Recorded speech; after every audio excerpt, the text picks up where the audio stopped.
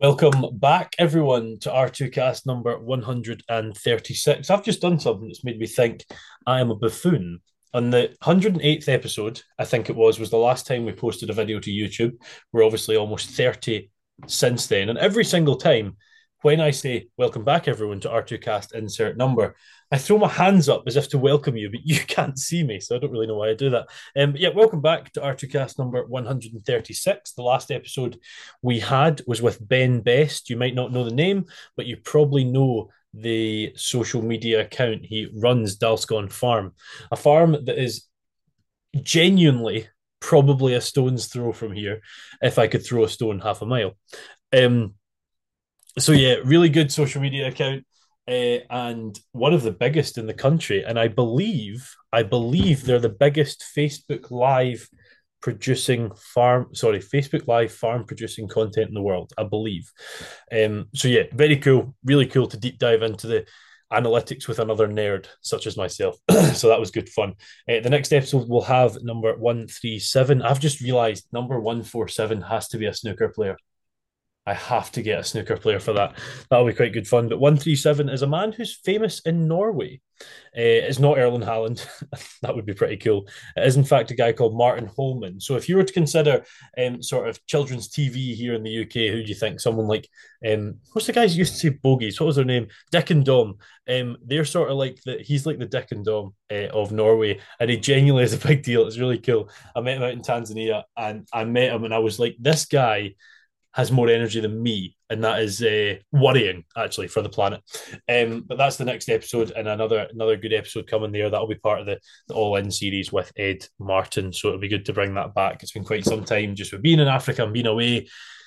We didn't manage to sort of keep up on that side of things.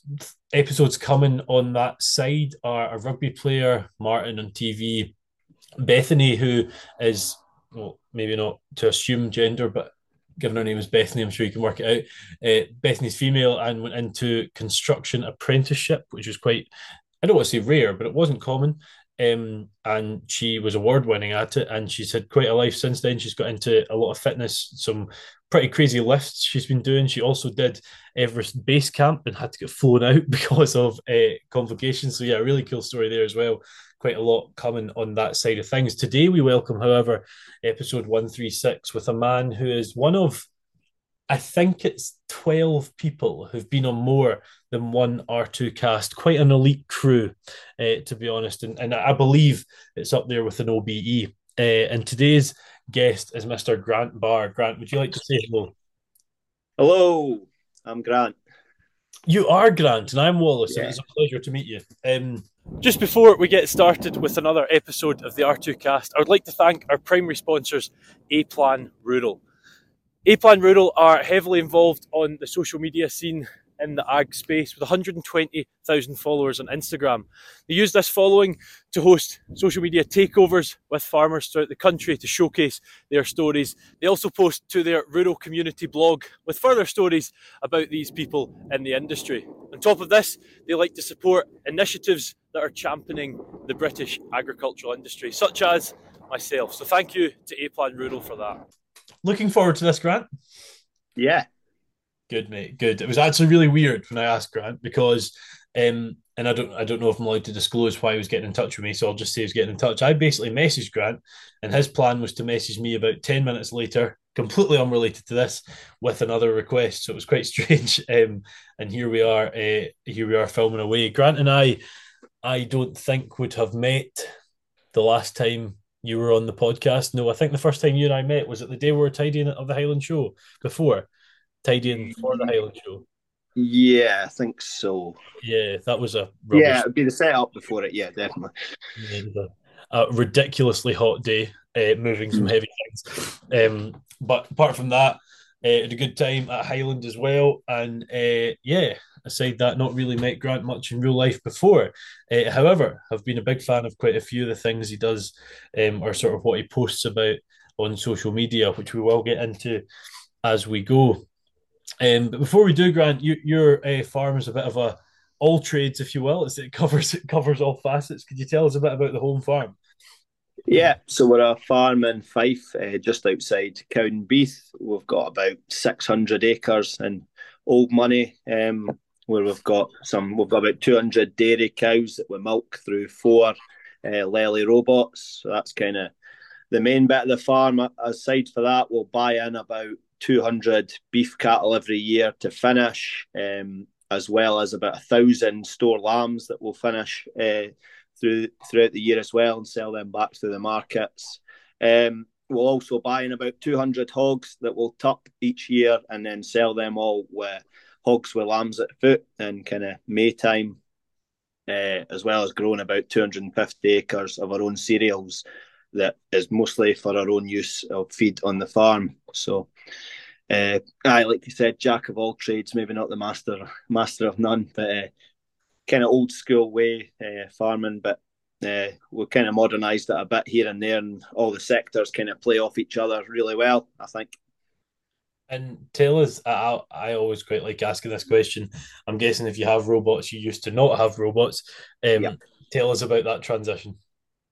So it'd be when I was 18, so that'll be 9 years ago now, giving away my age. We put these robots in. It was kind of the old parlour was pretty much done, and we decided we were going to need to do something else. And it was either we went for a rotary parlour and put more cows on, or we went for robots and tried to maximise what we've got. And I'm really glad we went the robot way. It's kind of opened up a bit more life for us on the farm. It's made things a bit more, you can do it when you've got time, not necessarily set hours like the parlour was, and it's a lot less labour intensive. As kind of one guy can work away for a few hours in the morning and a few hours at night, as long as they don't phone you for breakdowns or whatnot throughout the day, or even worse through the night. But no, they're on all the time, and it's increased our milk yield anyway and productivity when the cows. What are they milking? Is it about 2.8 times? It's about the Yeah, same, isn't it? Yeah. they say you want to get to the magic number of three, and then Okay.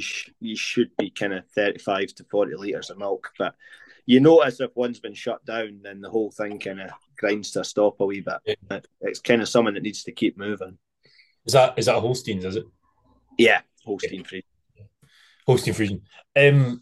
On the beef side of things, so no sucklers, is that right? No, no, kind of decided that'd be too much for us. So I can uh, imagine.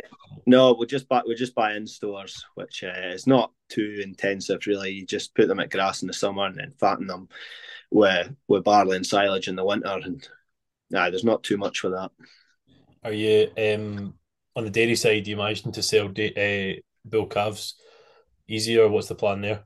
Well, we actually do our own bull beef, so we've Right. got our own shed set up where we can kind of move them down, and that's where a lot of the barley will go to getting this bull beef, because you want them kind of fattened and off the farm within 16 months Right. uh, to get the best price for them. Yeah, definitely. And how many store lambs did you say? It was 1,000. 1,000. We get a bit of rent from our neighbour who's a dairy farm as well, so we can kind of run them all over his for most of the winter, and then we grow stubble turnips at home that we'll just finish them on in January, February time, and hopefully have them all kind of gone by March. Is And on the arable side, what was it? Sorry. about 250 acres, Yeah. so about 100 hectares Yeah. I of. also to sort of work in together. Um, Yeah, yeah. I'd probably say we're quite a green farm, that we grow Yeah. all our feed and it doesn't really leave the farm. It just all gets bruised and milled, and then we've got the straw there as well. We don't really need to buy in straw either because we've got that much kind of about. The straw is almost as useful to us as what the grain is, to be fair. Oh, 100%. Yeah, absolutely. So you're really not selling any crop-based products at all, no? We'll probably sell about 200 ton of feed barley. Like it's nothing. It's not any malting stuff. It's just surplus of what we've got, but we need to grow that much to get the straw. Uh, which the dung at the back of that's almost as important. Yeah. But Even the way you speak about it, it's quite clear. You're sort of looking at it as like a circular economy, isn't it? Circular. Yes, circular. yeah, Um, no, good stuff. I always sort of quite like to get a bit of a number crunch of all the farms and sort of see what folks' background are. When you were younger, Grant, you've got siblings, haven't you? yeah, I've got two wee brothers. Two brothers, and it was farming. What was the plan for the future for all of you? I don't know. I wouldn't say at like a young age I was a mad farm kid. To be honest, I probably didn't do overly much when I was in primary school, and then Okay. kind of no towards the end of primary school, kind of I would go out. I would bring the cows in the quad bike and that, but that was more just because it was fun than actually Was knew the what I was quad bike? doing. And then feeding the calves and that. And then it was probably, I wouldn't really have driven a tractor till I was kind of 13, 14. I wasn't like 10-year-old driving a tractor like you hear a lot of folk. And just probably the way we're kind of brought up. Dad wasn't overly pushy with it. But then kind of when I went into secondary school, I was finding myself more interested in the farm than I kind of was school, which I'm not saying is a great way to be, but it was kind of the way I was. And then that's the road that I kind of took come the end of fifth year. That was about the only thing I wanted to do was go to agricultural college. So it kind of grew into me a wee bit. Then I was kind of forced upon me. And to be fair, now the lifestyle, everything, it's just I wouldn't have changed anything. And then Right. my youngest brother, he was no interest in the farm. So he builds play parks for quite a good company that kind of go all over the UK and do kind of high end play parks. So it's kind of he's learning a trade there as well. So it's Yeah. not a disaster. And then the youngest brother, he's just left SRUC Edinburgh, and I think he is going to New Zealand this year to learn how to work for somebody else, which is maybe one of my biggest regrets is I never went away and worked for someone else Yeah. in life. What was your brother just last name out of interest? Scott, Scott. Would did he graduate this year? yeah, Yeah. Were you at his graduation? no, I wasn't even at my own. Uh, my dad went. No, you maybe would have saw him. He looks Oh well, just like me, but with less hair and slightly fatter. But the gap's getting smaller all the the time. gap's getting smaller. The gap's getting smaller when you walk through the door, or the gap's getting Yeah. deeper Oh to well, the head? between me and him, we almost fit the same boiler suits. It's getting worrying, but No, the uh, reason I say is they would be unfortunate to be exploited to me being the speaker at this year's graduation. oh, what are you? If you mention to your old man and to your brother, then I was the one who said the principal at SRUC doesn't matter. So yeah, that was me. I never mentioned that. They just said it was boring, but I'll need to ask them now. I know. I think that's what I was saying. Yeah, for sure. I thought that went without saying. No, good stuff. Good to hear. And where did you go? Was it Edinburgh you went to? I would just like to quickly interrupt the show for a minute to give you some extra information on our primary sponsors, A Plan Rural. A Plan offer bespoke cover for farms and estates the UK over, and will give you tailored insurance for anything on the farm, from your old workhorse tractor that's been around 20 years or a fancy new and exciting diversification. No, I actually went to Oakridge Right. at the time. I don't really know why I went to Oakridge, but I kind of fancied it. Like I said, I didn't do over much farm like in the farming, so I wasn't really born into me. So I quite like the hands-on side of it, just learning how to do other jobs and stuff. And it was only 4 days a week as well, which I don't know why appealed to me more than 5 days. Uh, it just did. So I decided to go Orange, and I got really lucky. To be fair, the year I had was brilliant, and I'm really glad I went there. I have no regrets going to Orange, and it was quite a kind of community feel to it with it being smaller. You'll kind of get it at Barony a wee bit as well. Everyone will kind of Yeah. I think, in fairness, even when I was at Ayr, it was like that. I know there was other colleges, other universities there and stuff, but the SRUC and, to be honest, UWS sort of clubbed together. But Barony and Oakridge have that nice feel, don't they? Where they feel like you're on a farm. yeah. They don't feel it. You are. Yeah, it's sort of it's quite positive, and I always hear people talking quite positively about that. Was it 2 years you done there? Yeah, I did my HMD. Yeah. So Young farmers has been a big thing for you, Grant. You always said you never sort of, well, I'm guessing when you said you never worked for anyone else, you never travelled either, or did you do a bit? nah, I haven't. No, which is another big regret of mine. Actually, is never. Well, I suppose it's still not too late. I might try and Yeah, get some later on. But I've never travelled with young farmers. No, which I really should have. I tried one a couple of times, but I've never really quite been successful. But I don't know why. I kind of get to the stage, I'm all keen to go, and then for some reason I don't do it. I don't know why that is, but yeah. Well, you do speak as if you're 94 with a few weeks left. There's yeah, I know. I don't know why. I always do this. I think, oh, it's so much passed me by, and I'm like, but then I'm still only 27, so there's probably still a lot there that I could go and see. I went to Australia when I was 18, but that's just because my auntie lives there, and we just kind of toured about Australia. There was Yeah. nothing really agricultural about it or that, but I suppose it doesn't have to be. But We're at, we're at a strange old age. I'm basically saying 26, and we're at that age where we've done probably quite a lot, but also I think because and I'm guessing someone like yourself is like this too, Grant. You're like you're wanting to do more. You're wanting to whatever that might be. It doesn't matter what that minor successes or minor sort of progressions are, but because you're like that, you're like, shit, I've got no more time left. I need to do this now. yeah, I don't Yeah, know I why. totally get it. I kind of put in my head that my life stops at 30. I don't know why. Now I'm kind of like 30's coming, and I need to try and do as much as I can now. I feel like I'm stuck in that film Yes Man. I don't know if you've ever seen that. And I'm just saying yes to everything and all the consequences that are coming with it. But Such as no, I yeah, enjoy it. yeah. I think that's it. I think we said that off camera. Like why we do have this idea in this country to you have to be set out by 50, have everything ready, you can retire and you have whatever you need. But I just love life, man, having a good time. Yeah. What's next week and stuff, and I think there's merits in that. Absolutely. But yeah, you've been involved in Young Farmers. Were you one of the 14-year-old starters?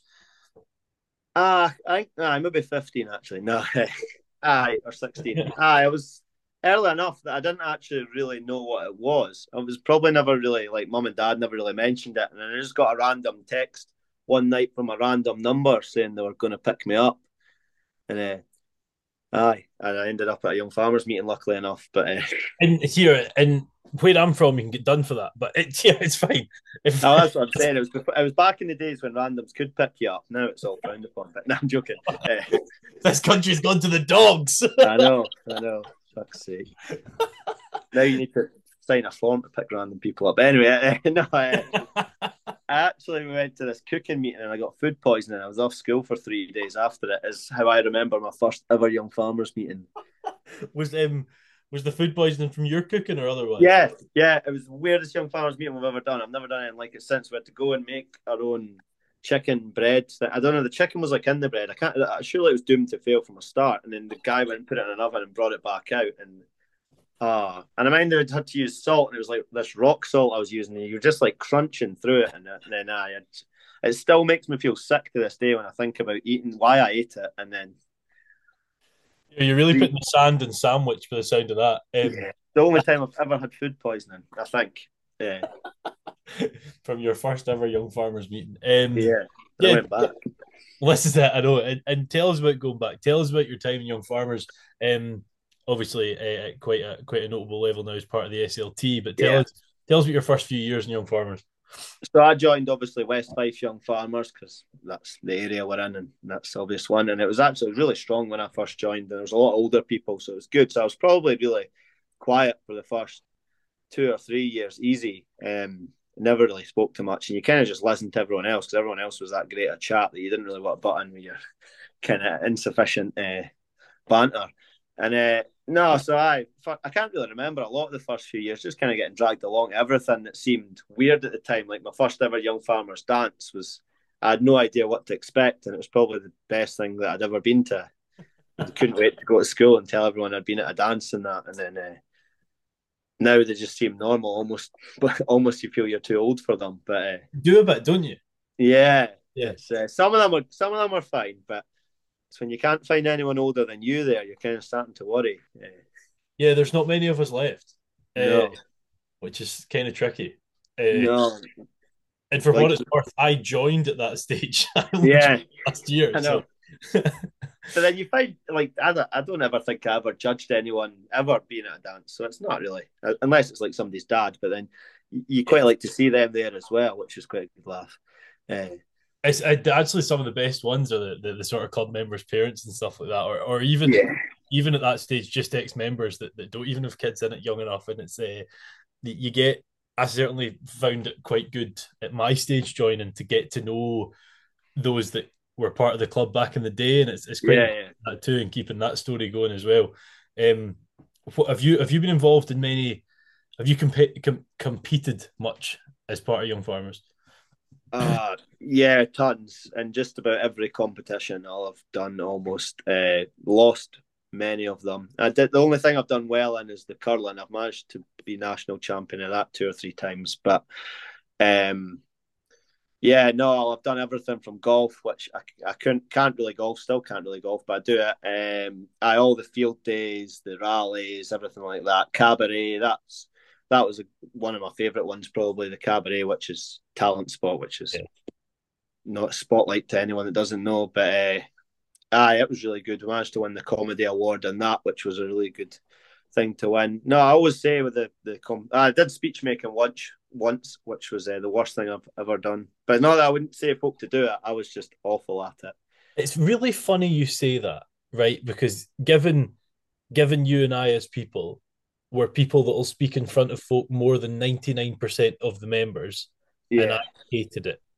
yeah, And you know the reason I hated it, and I strongly, strongly implore anyone to do speech making. You learn so much, but yeah, the way I teach the class is they were taking the piss out of me there yesterday.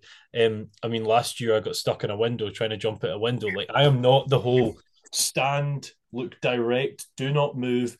Nah, not me. Like I hated it, and it's funny that you say that too, as someone that you know is in front of people a lot.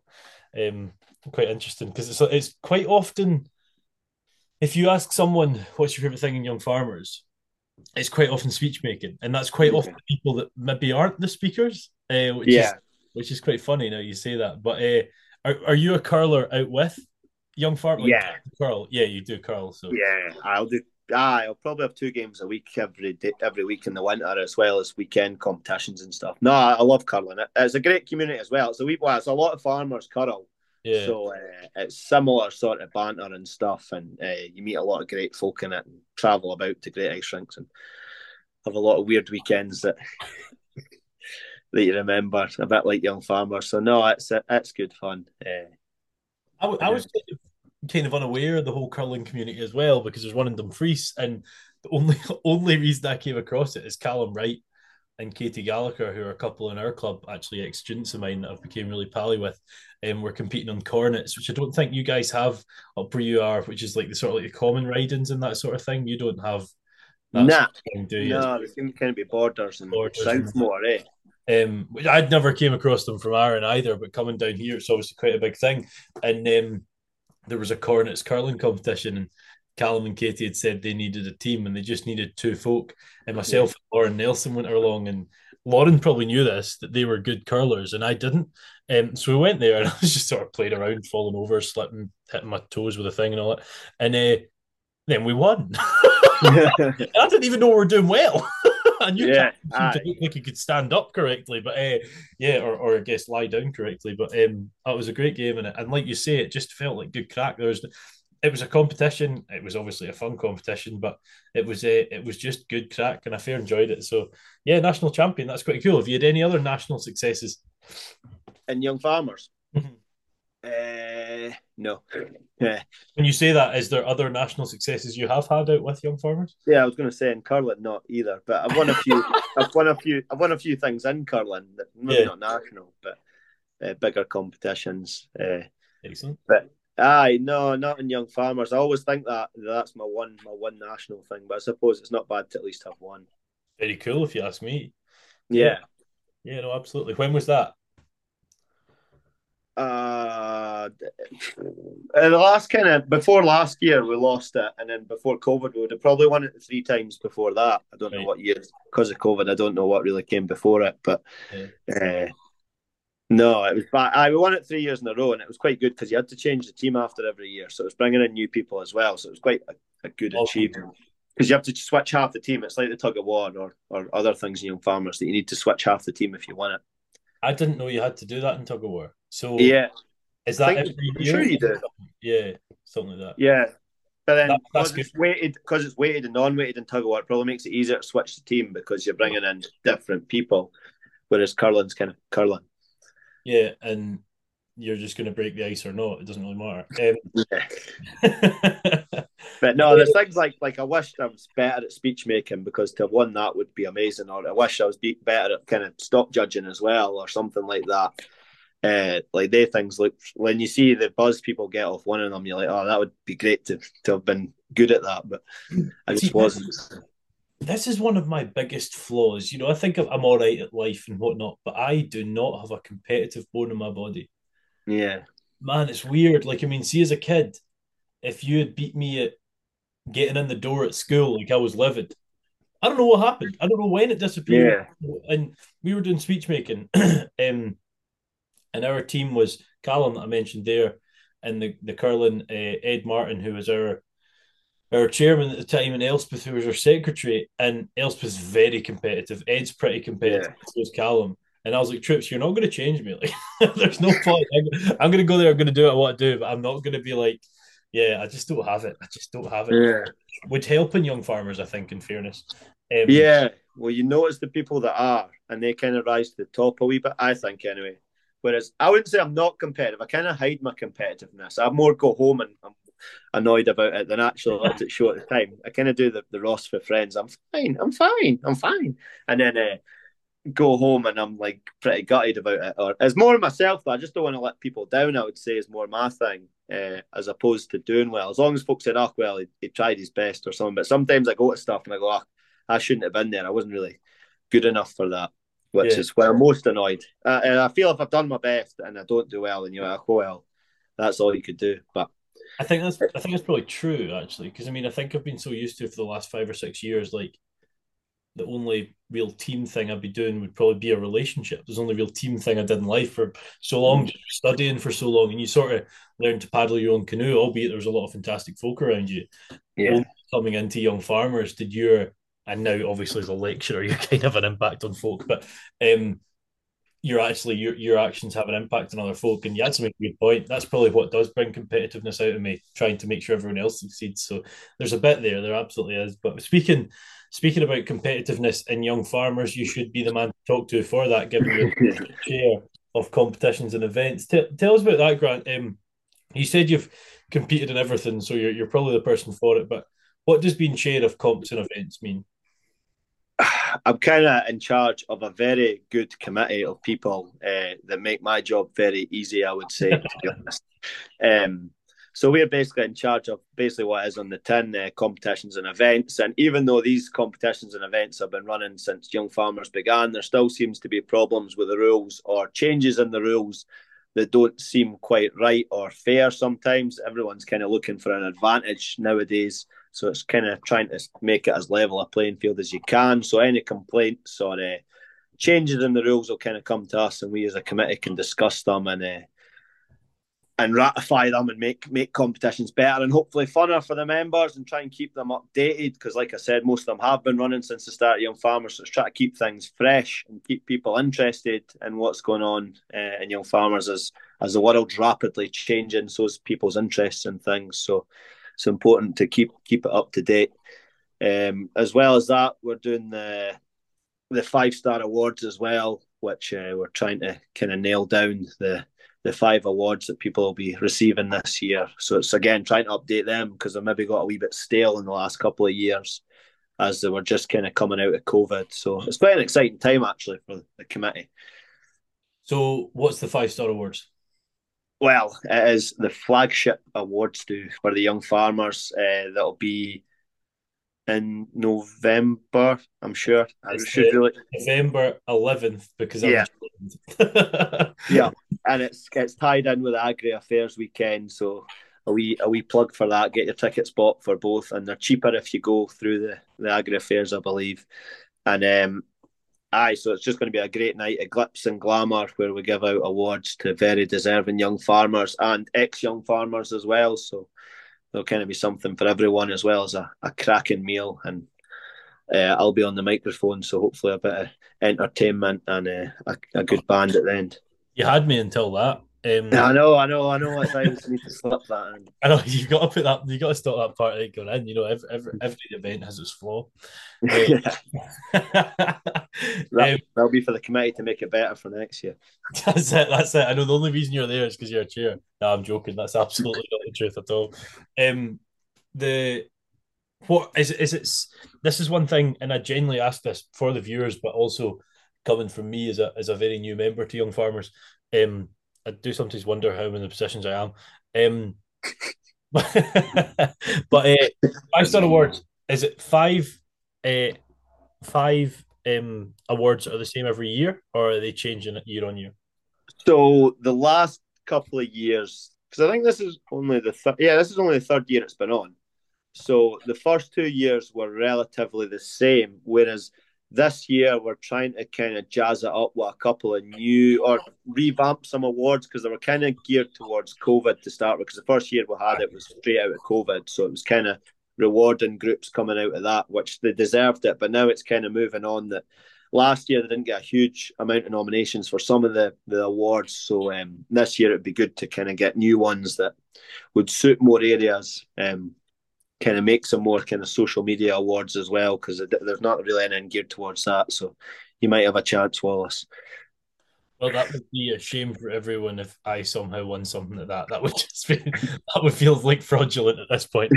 Um, yeah. So what as looking at SEYSC's calendar over the course of a year, such is the way of a calendar. Um, how what's your you mentioned flagship awards ceremony. What's your flagship event? What's your main ones that really stand out? I guess Highland Show's not your event, but we're heavily involved. Wow. You know, Yeah, because even the stock judging at the Highland Show is not really run by competitions and events. It's got its own separate committee yeah. that runs that. So do you think for me personally or for the events committee or just Well, in both, general? Well, you would say yeah. that obviously the speech makings, anything that's well, I would say they're all as important as each other almost. Well, the speech making's obviously a huge thing. Yeah. It's and you get a good prize out of that, I would say, and it's a good one. Well, you're on about competitions weekend, I would suppose. Yeah, of course. Yeah. With the finals of that, but there's not over amount. Whereas you have the member of the year award. That's probably it's right up there, if not the biggest honour to get in Young Farmers, as well as Young Farmer of the Year. Well, I suppose I'm not belittling any of them, but I've I've always seen sort of young farmer member and a stocks person as your sort of yeah, I would say probably is your best three. It looks the best anyway. Win if you were to win it. yeah. Yeah. It's Well, member of the year is really the guy that's kind of done the most within Young Farmers, who is Mr. or Mrs. Young Farmer, really to a T. So that's a great honour, I would say, for anyone that's won that. it's And it's quite having come in so recently, and I say it's kind of stupid I am where I am. I don't actually mean that. I know I probably do bring a lot to what I do, but um, I probably bring a different perspective because I've not been a young farmer whole life. I think yeah, I've openly said that I've actually been the person that thought, is it as good as it is? And now getting to the stage that I'm seeing what's involved, I'm like, well, yes, it is. I'm kind of eating my words, and it's it's actually pretty amazing when you think of the opportunities that it brings and the competitions like you're talking about there, that allows the chance of putting normal folks like ourselves in the spotlight, which yeah. is it's really quite cool. Uh, you asked when I said what's the biggest thing in the year, and you said you mean personally or competitions and events wise. What is your one? Do you have a standout yourself? Wow, I like seeing the Stockman of the Year crown just because of the reaction and everything. It's It looks mental. amazing. Aye, it just looks amazing. And I'm a wee bit like you. I could never get myself in that headset to think. I couldn't imagine being the person expecting to win it. How you would feel or react. That's probably why I've never been there. But aye, no, I wouldn't say I really class anything above anything else. Maybe the curling, but no. It's got to be the curling man, isn't it? You're a Aye, champion. aye. There's like six folk and a donkey watching it. It's amazing. Dear, the last person I filmed with on the podcast was second place in the donkey at the Highland Show, and I mentioned to him I was certain you were the person that we're going to present. No, I didn't make it in time though because I got caught up at the stock judging. Got it. I'm sure Jane maybe sorted it. I don't know, but I ended up doing the dairy. How did you enjoy the R2Kast stuff? How did you enjoy that? The camera STV stuff, yeah. I like it. I don't like when you can do a big spiel and then you kind of muck it up at the end and you go, oh, I'd done quite a good bit there, and then I said something rubbish at the end to finish it, and you're going, I wish I'd just done the whole thing good. It was quite good having a camera in front of you, and I probably come the end of it was quite okay, but to Yeah. start with, it was a wee bit what I'm kind of like the now on this, kind of moving about a bit and Yeah. not as relaxed as you probably thought you would be with just somebody pointing a camera at you. It's weird to some folk. It just freezes folk. I've said a few times. I think the most comfortable I am is either with a camera in front of me or 200 folk. It's one of the Yeah, two. I don't know. It just doesn't matter, man. Like like yeah, we have a bit of a laugh. We had a giggle when we had SAYFC on talking about national restructure. Poor Sky had a bit of a palaver last year, but yeah. it's good fun and those issues. I had one myself this year, where I the lady's name was Lorianne, and she was talking goats, and I said, I'm not going to try and explain anything about these. I'll just no, that's wrong. I'm not going to try and explain any. And then I basically said, I'm going to butcher this. And then I passed on to Lorianne to continue with the butchering. It did not look good at all. I didn't sell it well at all, but it's quite good fun and it's quite stressful in fairness. But Yeah. did you do the did you do the ready steady cook thing? No, I didn't in the end. I can't You know, remember. Did you not do it? Somebody did. No, Jack Young did it, I think. And Jack and then myself did it, and so did someone else. Can't remember who. I ended up getting. I was down to do it, and then I ended up not doing it for whatever reason. I don't know why it was, but There was uh, something happened last minute, and it was actually my day on the Young Farmers Centre, which was the most stressful day of my life, by the way. oh, Did it's not enjoy, hellish. did not enjoy that at Nah. all. Everyone was so good at what they were doing, and I'm just like, I don't know, I don't know. Yeah, I was like, yep, I did the same. I was exact same. People were asking me about raffle tickets, and I'm like, I don't know, just I don't know how the card machine works. Yeah, exactly. So yeah, no, it was quite stressful. But when that was happening, they were like, "Oh, we've had to push it forward. Dougie Vipon can't make something else or whatever. Could you come and talk about it?" I was like, "Yeah, I get to try free food." So I might have stole your place in fairness, just because I was next door. But No, that would be fine. I did enough. I said, no, I'm quite sure. You, along with I believe 13 others this summer, had quite an experience. For those of you listening, on the 20th to 22nd of July, I tried to walk around Darren twice, which was going fine until I. We hear of issues, don't we? And we call it the bump in the road. Yeah, technical issues. Yeah, Yeah, exactly. We call them bumping the roads or whatever. And I was said bumping the road with this car. So we hit off the road by a car, tore my calf, did an extra 26 kilometers, but just had to bow out just before 50k, which was about maybe, I don't know, maybe 38% of the road, which I was going fine if it wasn't for that. But on yeah, the exact same days, some other young farmers were very much more successful in raising for the exact same organisations in SAYFC at national level and RSABI, who previously the Royal Scottish Agricultural Benevolent Institute, now just known as RSABI, a sort of rural Samaritans, if you will. Could you tell us about that, Grant? Because by God, it looked funny and it looked fun and it looked everything. so Challenging. yeah. So I can't remember what the official tally was. It was about 160, 170 kilometres we did from Aviemore to Biggershow. So it was really cleverly named. It was A to B cycling, which I didn't actually realise till we got there. It was called that because Aviemore to Bigger, which made it even cleverer I to me didn't when I realise got that it. until this second.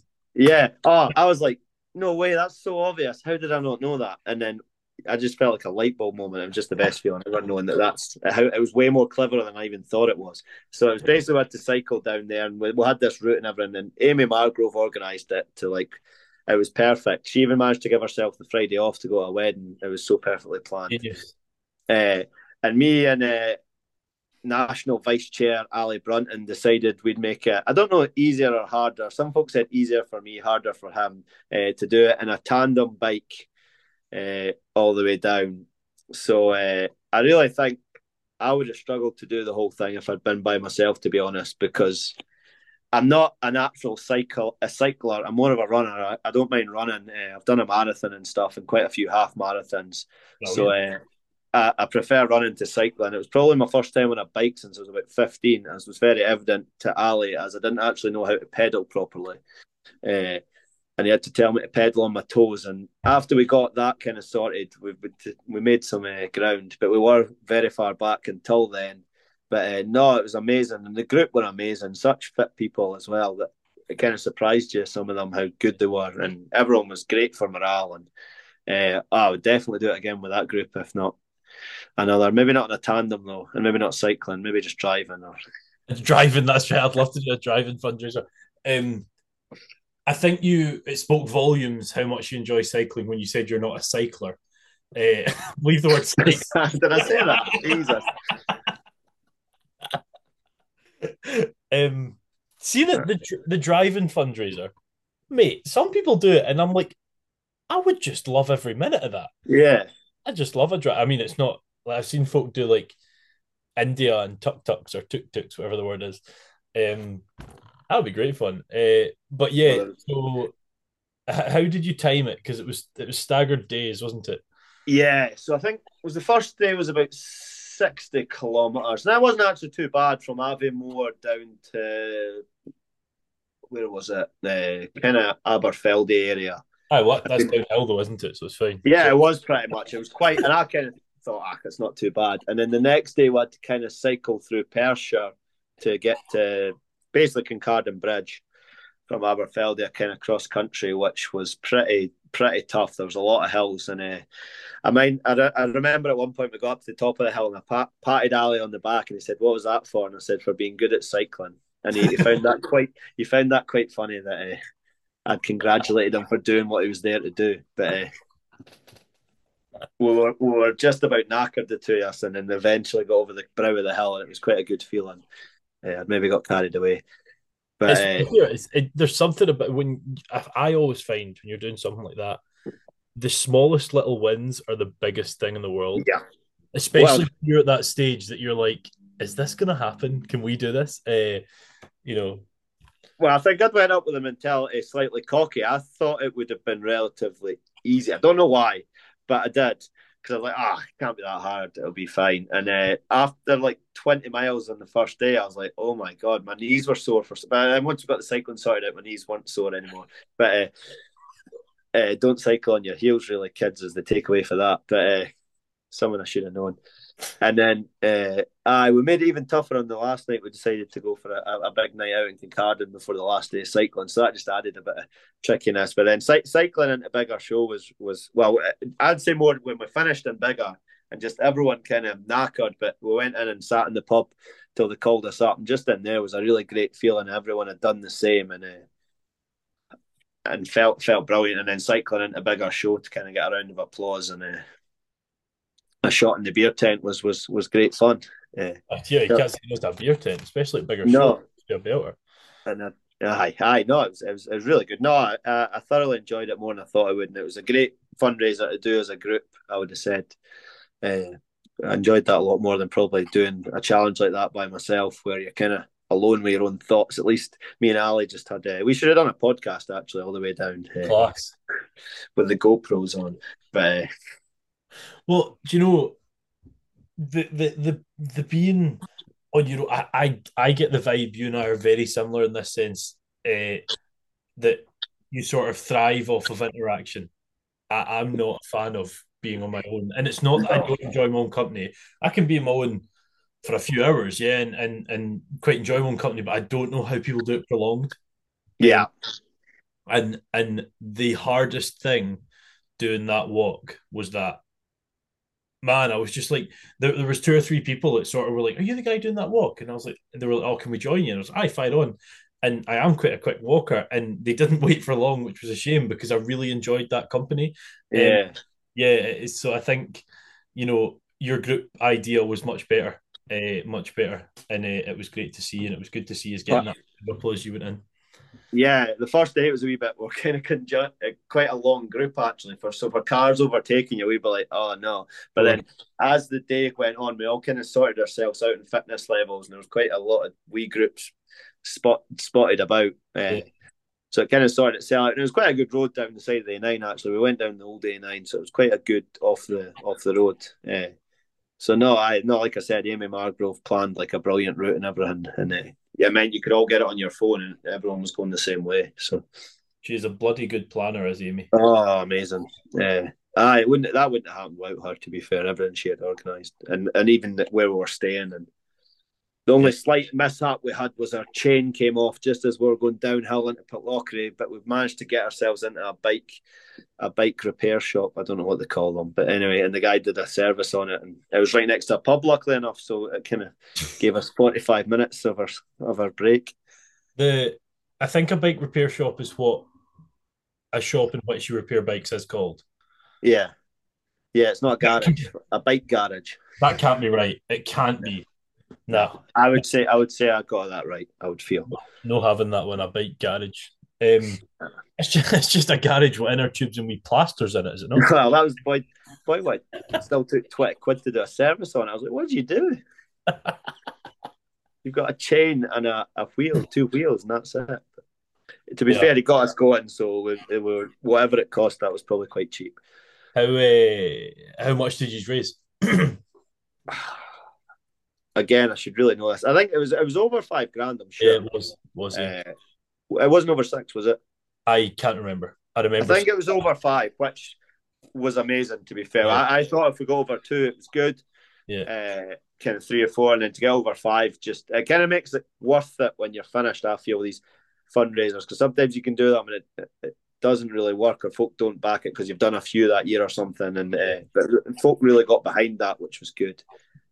I try and kind of do one a year, a fundraiser, because I feel if you do more than one, it starts to kind of, everyone's eyes, you're always asking for money a wee bit. But I completely agree. I don't like doing much. I think when one comes along, I'm like, yeah, I can do this. This is one folk will get behind, and I believe in it. And it's not just to say I earned, well, not earned, that's not the term, raised a certain amount.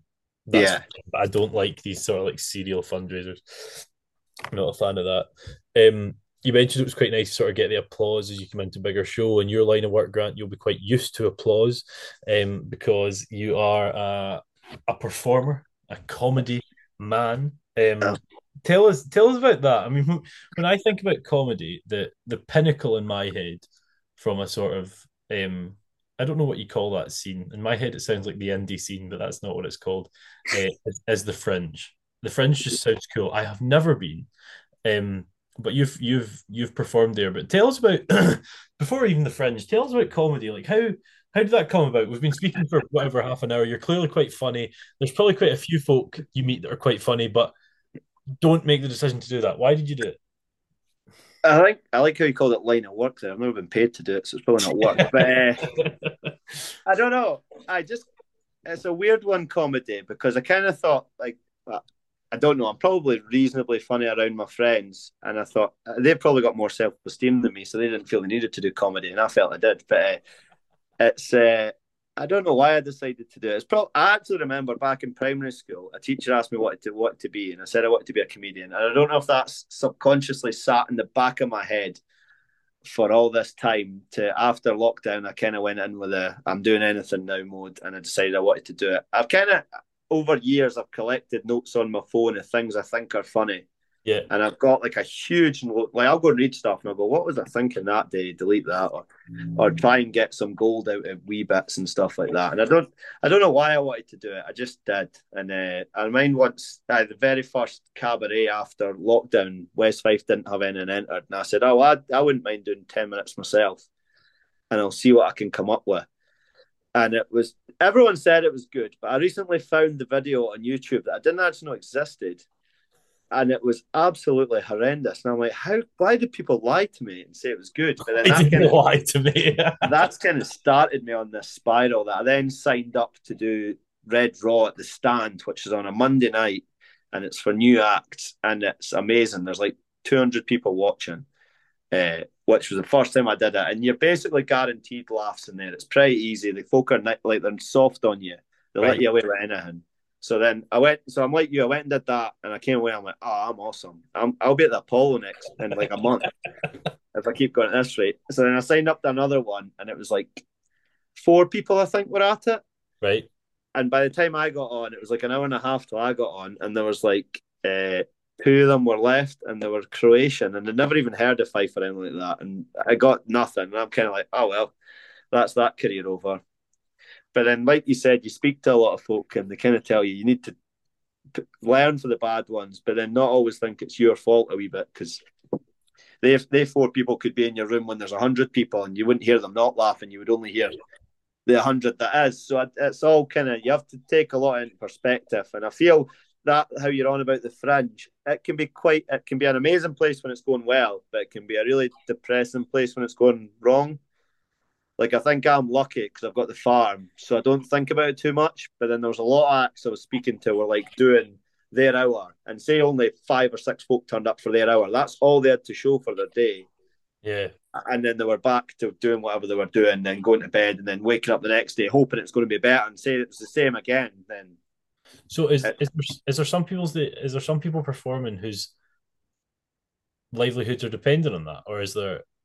yeah, well, this is a mental one. There was a guy. Well, how I said I did a show, so I bought a guy put on Facebook saying that his show wasn't going well and he was wanting to sell it, and he was selling it pretty much dirt cheap. And I was like, well, if I could sell out a couple of nights, I'd make money back, and any more is a bonus. Yeah. So I bought it off him. But then I've not got an hour of comedy myself, or of good comedy, not even close. I've got about 20 minutes. A long time, man. That's a long. Yeah. Oh, well, 5 minutes is a long time. See, trying Yeah. to come up with 5 minutes of material is mental. So then I got friends. So we kind of made it a compilation show, and I got this guy to run it, this Irish guy, and that was his sole job, and he had a show on at the Fringe. There was a 120 seater, and he was getting like, it wasn't like selling out much either, and you're kind of like, ugh, that would be quite tiring. And then I met this Irish guy that came and did our show one night, and he was saying he was a dairy farmer for Ireland. Right. And he just told his dad that he didn't want to do the farming anymore, and he was going for 2 years to try and make it in comedy. Right. And I was like, Jesus, you're brave. And then you saw him, and he wasn't great. Yeah. That's tough. It was rough around the edges. Like, he will get better, I'd imagine, but you're kind of like, oh, geez, and that's you left the farm. That's you a way to do it. Because I mean, I've done it for like 9 months now, and I've not really had any money back from it apart from this wee Fringe run. But I don't do it for the money. It's like a nice feeling. Yeah. If I'm any good, the money will come. I don't feel I should be worried about that yet. Yeah, I wouldn't do it for the money at the start. Once it starts to come, yeah, fair, monetize around it. But I think people that, and this is the same with any business, or not business, that's not true, any passion, whether that's social media, comedy, music, whatever, if you're doing it for the money at the start, you're not going to enjoy it. No. Yeah. That's a And good I've always said that I would choose, because a lot of comedians are like, oh, if you ever got really good, what would you choose, farming or comedy? I says, well, farming, hands down. Right, okay. So then a lot of them are like, oh, what are you doing it for? And I'm like, well, it's like you said, it's like a hobby, it's good fun, which I don't know if that kind of pisses them off a wee bit, because everyone else is trying to be the next Kevin Bridges pretty much. Apart from, you get some old guys that are absolutely hilarious and have just never probably marketed themselves correctly and have never made it. And they're like my favourite guys, because you can chat to them all day. They're not bothered about ego or anything. They're just brilliant fun. And there's a couple of young guys like that, but then there's some of them are just trying to get there. So that's, sometimes you got like open mic nights you have to go to all the time, and it can be only comedians in the crowd, and they don't want to really laugh at your jokes because that'll make you sound better to the guy that's organising it, and it's a wee bit vice versa. Whereas I don't care. I quite enjoy just seeing good comedians, to be fair. And there's a lot of folk I would never see that I'm seeing. I hope you've kicked your feet up and got comfy and enjoying another fantastic episode of the R2Kast with another really interesting guest. I would just like to quickly take another second to plug the sponsors of the show today, the Scottish Farmer, and I would strongly advise you to go out and pick one up this week and see even more of the fantastic people that are in our industry.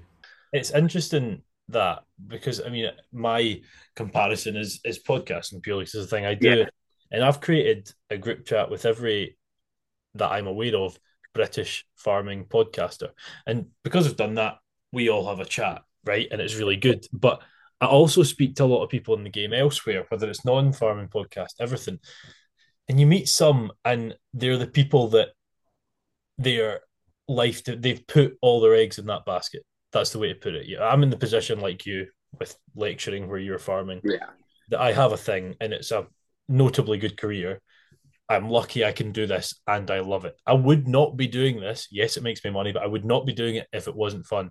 And I know if this stopped being fun, I'll find another thing. But when it's the thing that you need to do to make money, I don't think you can enjoy it. You can't. Like it's if all the pressure's there, it's a different thing. Like Well, especially in like comedy or that, where you can't be uptight when you go on the stage because the oh crowd knows.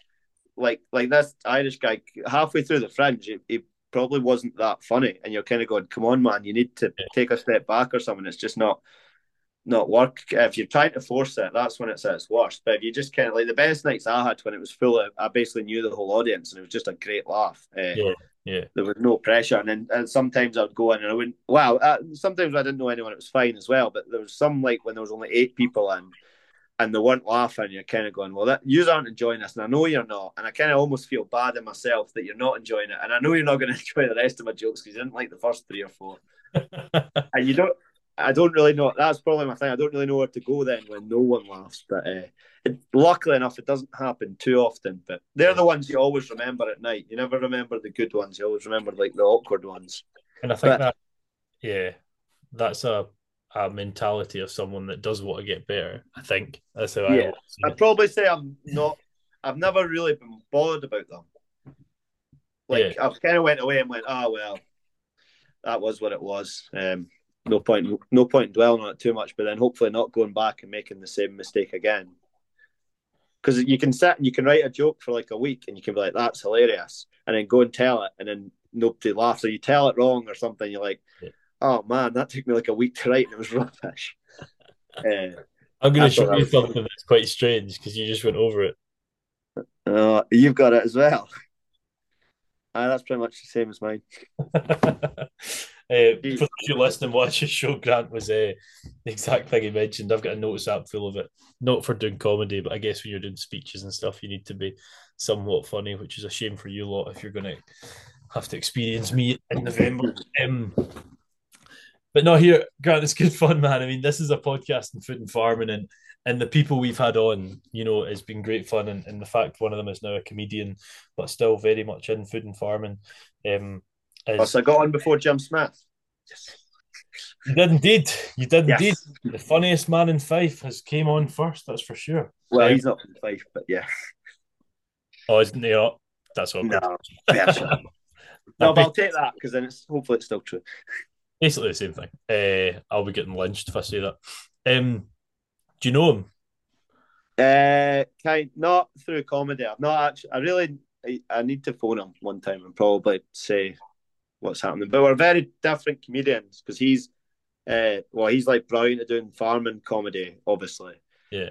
And stuff like that, and that's what he's really well known for. And I'm kind of trying to not do that because then I feel not that there's comparisons at the moment, but like if I did get good at it, then you'd be like, oh, he's just trying to be like him. So I kind of my stuff's more cruder probably. But then that's what all you go at like young comedians, they're all crude to start with because you're just trying to get in with the shock factor that folk will remember you, and then try and do something with substance a bit.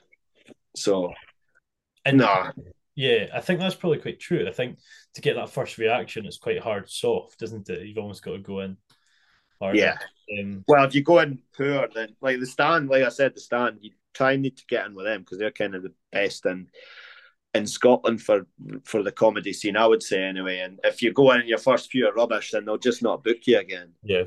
So you need to try and go in strong and then hopefully get better, and then they kind of nurture you a wee bit. But do you see a potential future in it? I like to think so. Right. It's probably right on the edge now that I either go for it more or not because I'm starting to look at going down to England and stuff, which is like then starting to take up a bit of time. Yeah.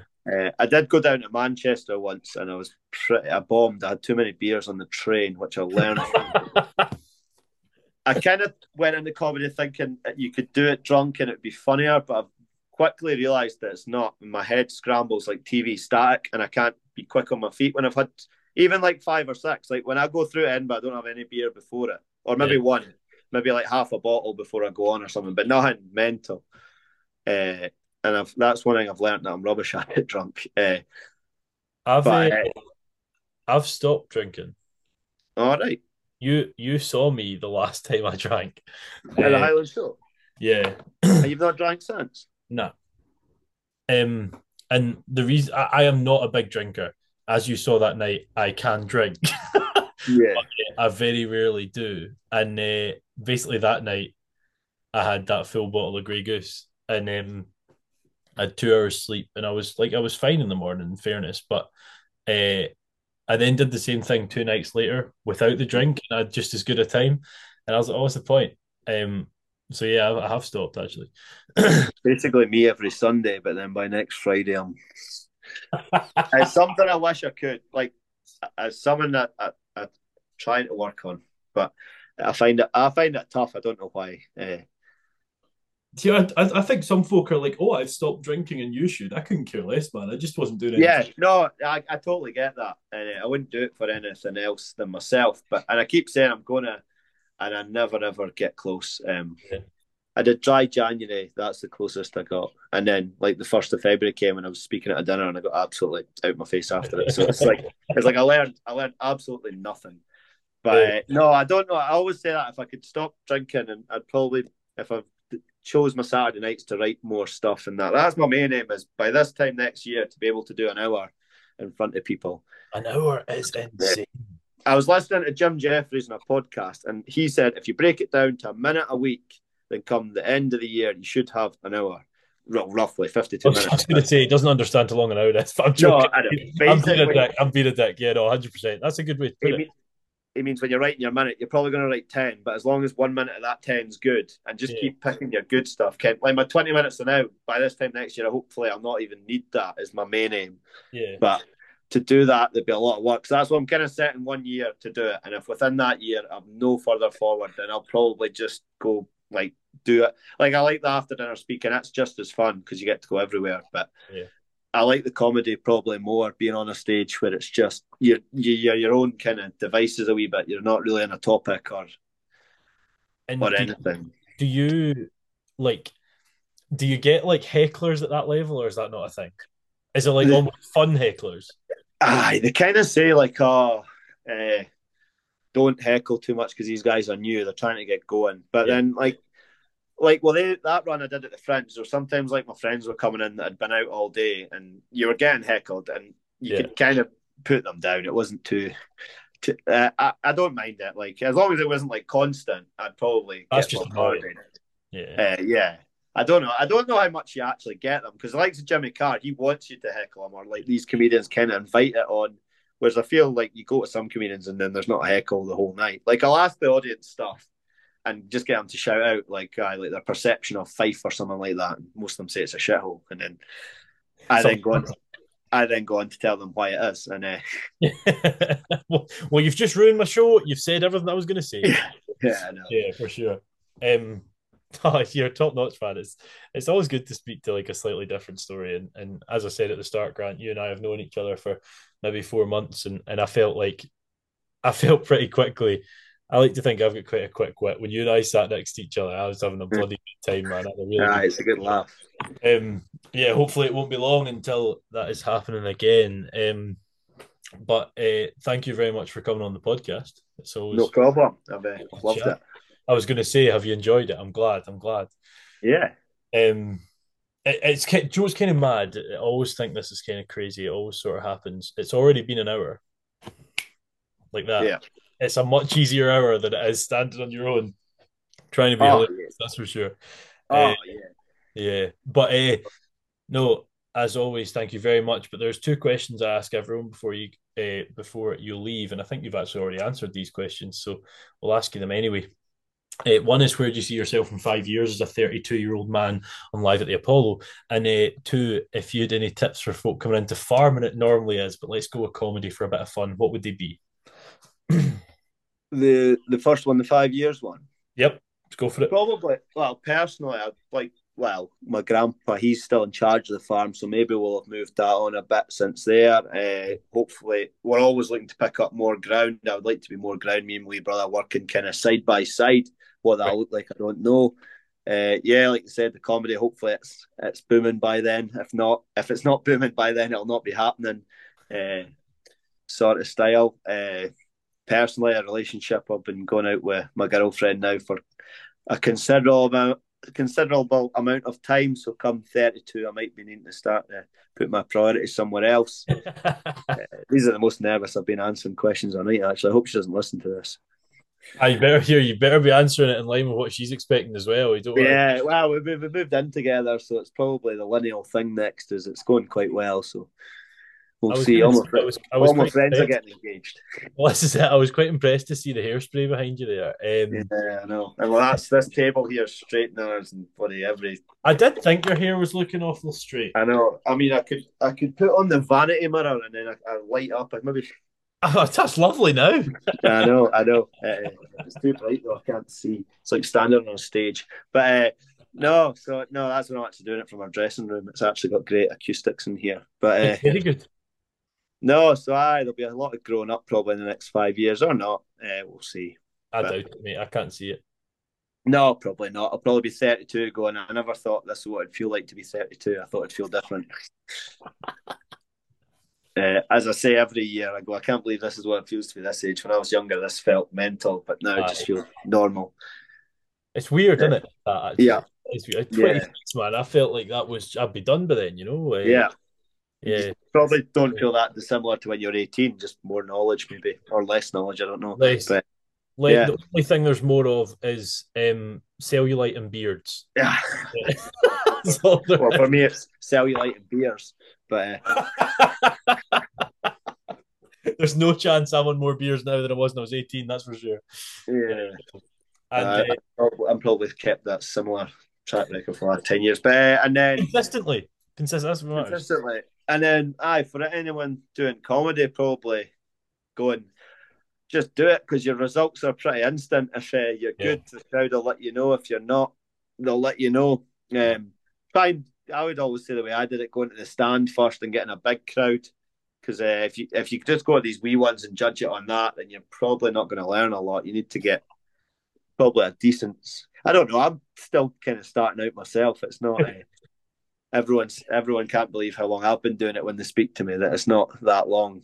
Yeah. Like I've done about 60 gigs, which maybe seems loads to you, but like you're talking to guys that have done like 1,000 gigs. When you tell them you've only done 60, they're like, "Oh Jesus, you're fresh as can be." Whereas I feel like I've been doing hunt like loads. So I probably doing it as much as you can, and then if you believe you're funny, you probably are. I would say. Yeah. There's not many. That's a big part of it, I'd assume. Yeah, and then for the farming as well, it's probably quite similar. If you want to do it and get into it, just don't let anyone hold you back. Although it's easy for me to say it because I was born into a farm. But Yeah, for sure. I always find that a hard question to ask. Actually, I'm glad I went the comedy one because I'm coming from a different angle. Yeah. Well, than people that are just trying to get into it. It's amazingly tough, and I can never really put myself in these shoes, which I always count myself incredibly lucky for. The reason this podcast, was back in July 2020. Someone messaged me, "How do you get into farming?" And similar to you, Grant, you know what? I'm sure unless there's a major fallout between me and my parents, I'll follow you to a 2,000-acre farm and all this sort of thing. And I'm not even there. And I'm like, I'm not the person to answer this question. So I just started phoning people and writing stories about them and then filming with them. So it is a tricky one for some of us to answer. Do you think you will go back? I think that depends on a partner I might have in the future. You know, if I have someone that likes the idea of that life, and I think I probably am one of those people because I'm quite driven in this sense that will get to the stage that, you know, I can kind of choose how I live my life in some ways. If they're into that sort of thing, yes, I'm very much on the fence about it. I would love it, and I'm loving this. You know, like, so I don't know. I'm also only 26. Mum and dad are 60 and 58. So like they're not the type that'll stop the second they hit 65 and 60, you know, so they'll keep going until they want. So I've got time, don't think there's pressure, and there's always the chance to rent out. And I've got a lot of friends that I've got a lot of people that I would like to consider to offer that tenancy to as well. So yeah, I don't know, man. I think you probably see this. It comes with people seeing it as a privilege, and they think you're a bit of a dick for not knowing exactly what you want to do, but you don't. So It's just the way it is. I don't know what the Well, answer. that's like the last year. I've probably learned more about myself than I have my first 26. Yeah, And if I can keep doing that year on year, then hopefully I'll better myself. I don't know, but I used to think, oh, it's just going to be the farm, but now I've done all this other stuff, going out and about, and I've really enjoyed it. Like being in front of people, and my confidence has grew a lot more than I ever thought it could. yeah. So, it's just whatever opportunities I get. Like I said, there's a few things that came out from the fringe already, and hopefully a few more over the winter. I don't know, but I think you learn to realize there's more than what's down the farm track. There's more further out. There's a lot there, and there's a lot of opportunities.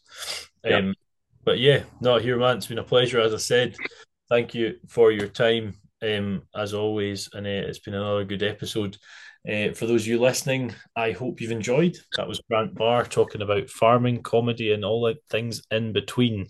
The next episode we have with Martin Holman, who is a Norwegian celebrity. So that'll be quite fun. A lot of good episodes coming up. I apologise, it was a wee bit slower through August. There was actually 2 days we didn't release. But the only reason for that was I was just in Africa, and I didn't want to. I didn't before I left. I didn't want to be in the position that I felt I needed to be on Facebook and Instagram and all that while I was out there. It was fine. It ended up it was okay, but I just didn't want to put that pressure on myself. I wanted to make sure I had a good time. So that was the only reason for that. We're now back. We're already 3 or 4 weeks ahead. So I'll try and get a month and a half ahead, which is bloody hard when a month and a half is 12 episodes.